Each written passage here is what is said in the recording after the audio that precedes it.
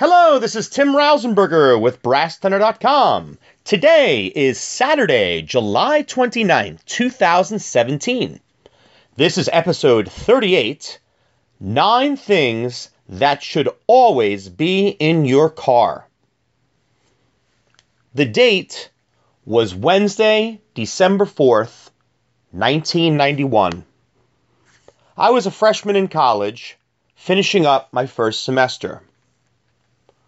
One of my good friends and roommates had never been to New York City before, much less seen a Broadway musical. And he really wanted to do both.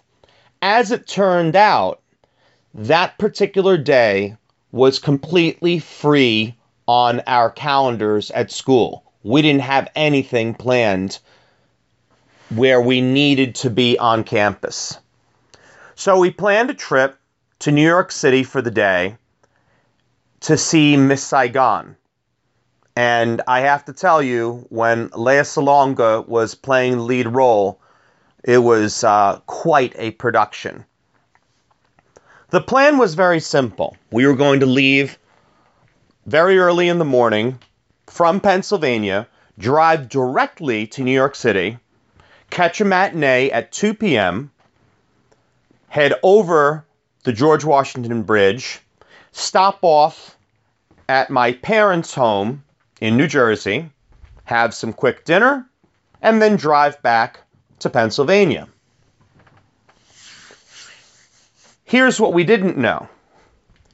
That evening, the weather was going to play a very, very big role in, well, my life, because it forever changed my thought process on planning any types of trips of this magnitude for years to come. What ultimately happened was, when we left New Jersey at about 7 p.m.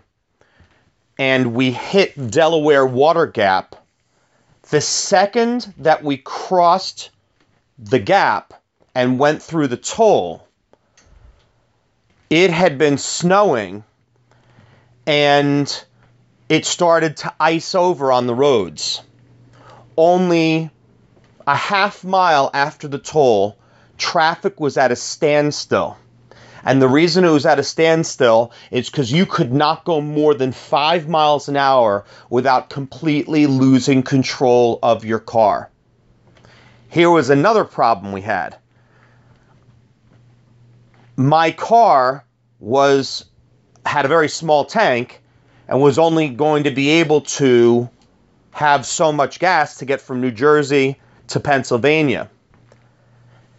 And I started to grow concerned over running out of gas altogether. We ultimately didn't get back to our campus until 7 a.m. We were in the car for 12 hours, and it was awful. So between that situation and the 2 cross-country trips I've taken the past 2 summers, which spanned 11 weeks and 15,000 miles, there are certain things that I've learned you need to have in your car at all times. And again, there are many more items you can add to this list, but these are 9 that just jump out to me for many reasons. So here we go. 9 things that should be in your car at all times. Number 1, windshield washer fluid. Here's the importance of windshield washer fluid. It's not water. You can put water into that compartment and it will work to a point, but certainly not in the winter months. Windshield washer fluid also can be a real pain to find when you stop off wherever. I can't begin to tell you how many times I've even gone to a mini mart or a convenience store and they're out of stock. Windshield washer fluid is something that's inexpensive. It should be in your car at all times because you don't want a situation where you can't see through your windshield. Number 2, Non-perishable food.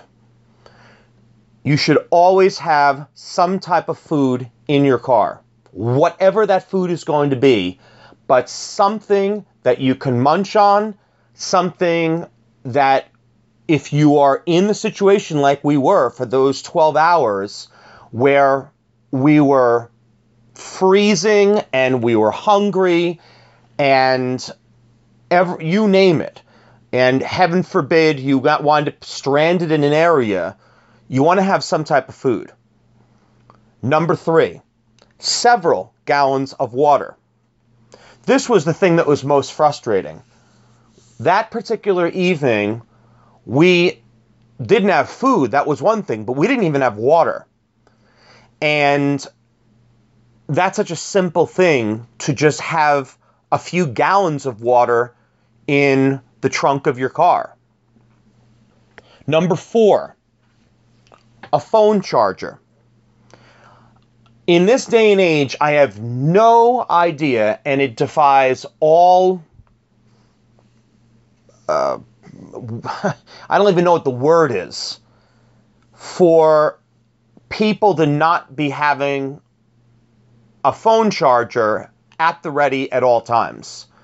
We all rely on our phones. We need to have our phones, and we know that some phones, the battery gets drained very quickly, and if you're in a particular area where the reception is not good and your phone needs to extract more juice from the battery is going to drain really quickly. Need to have a phone charger in your car.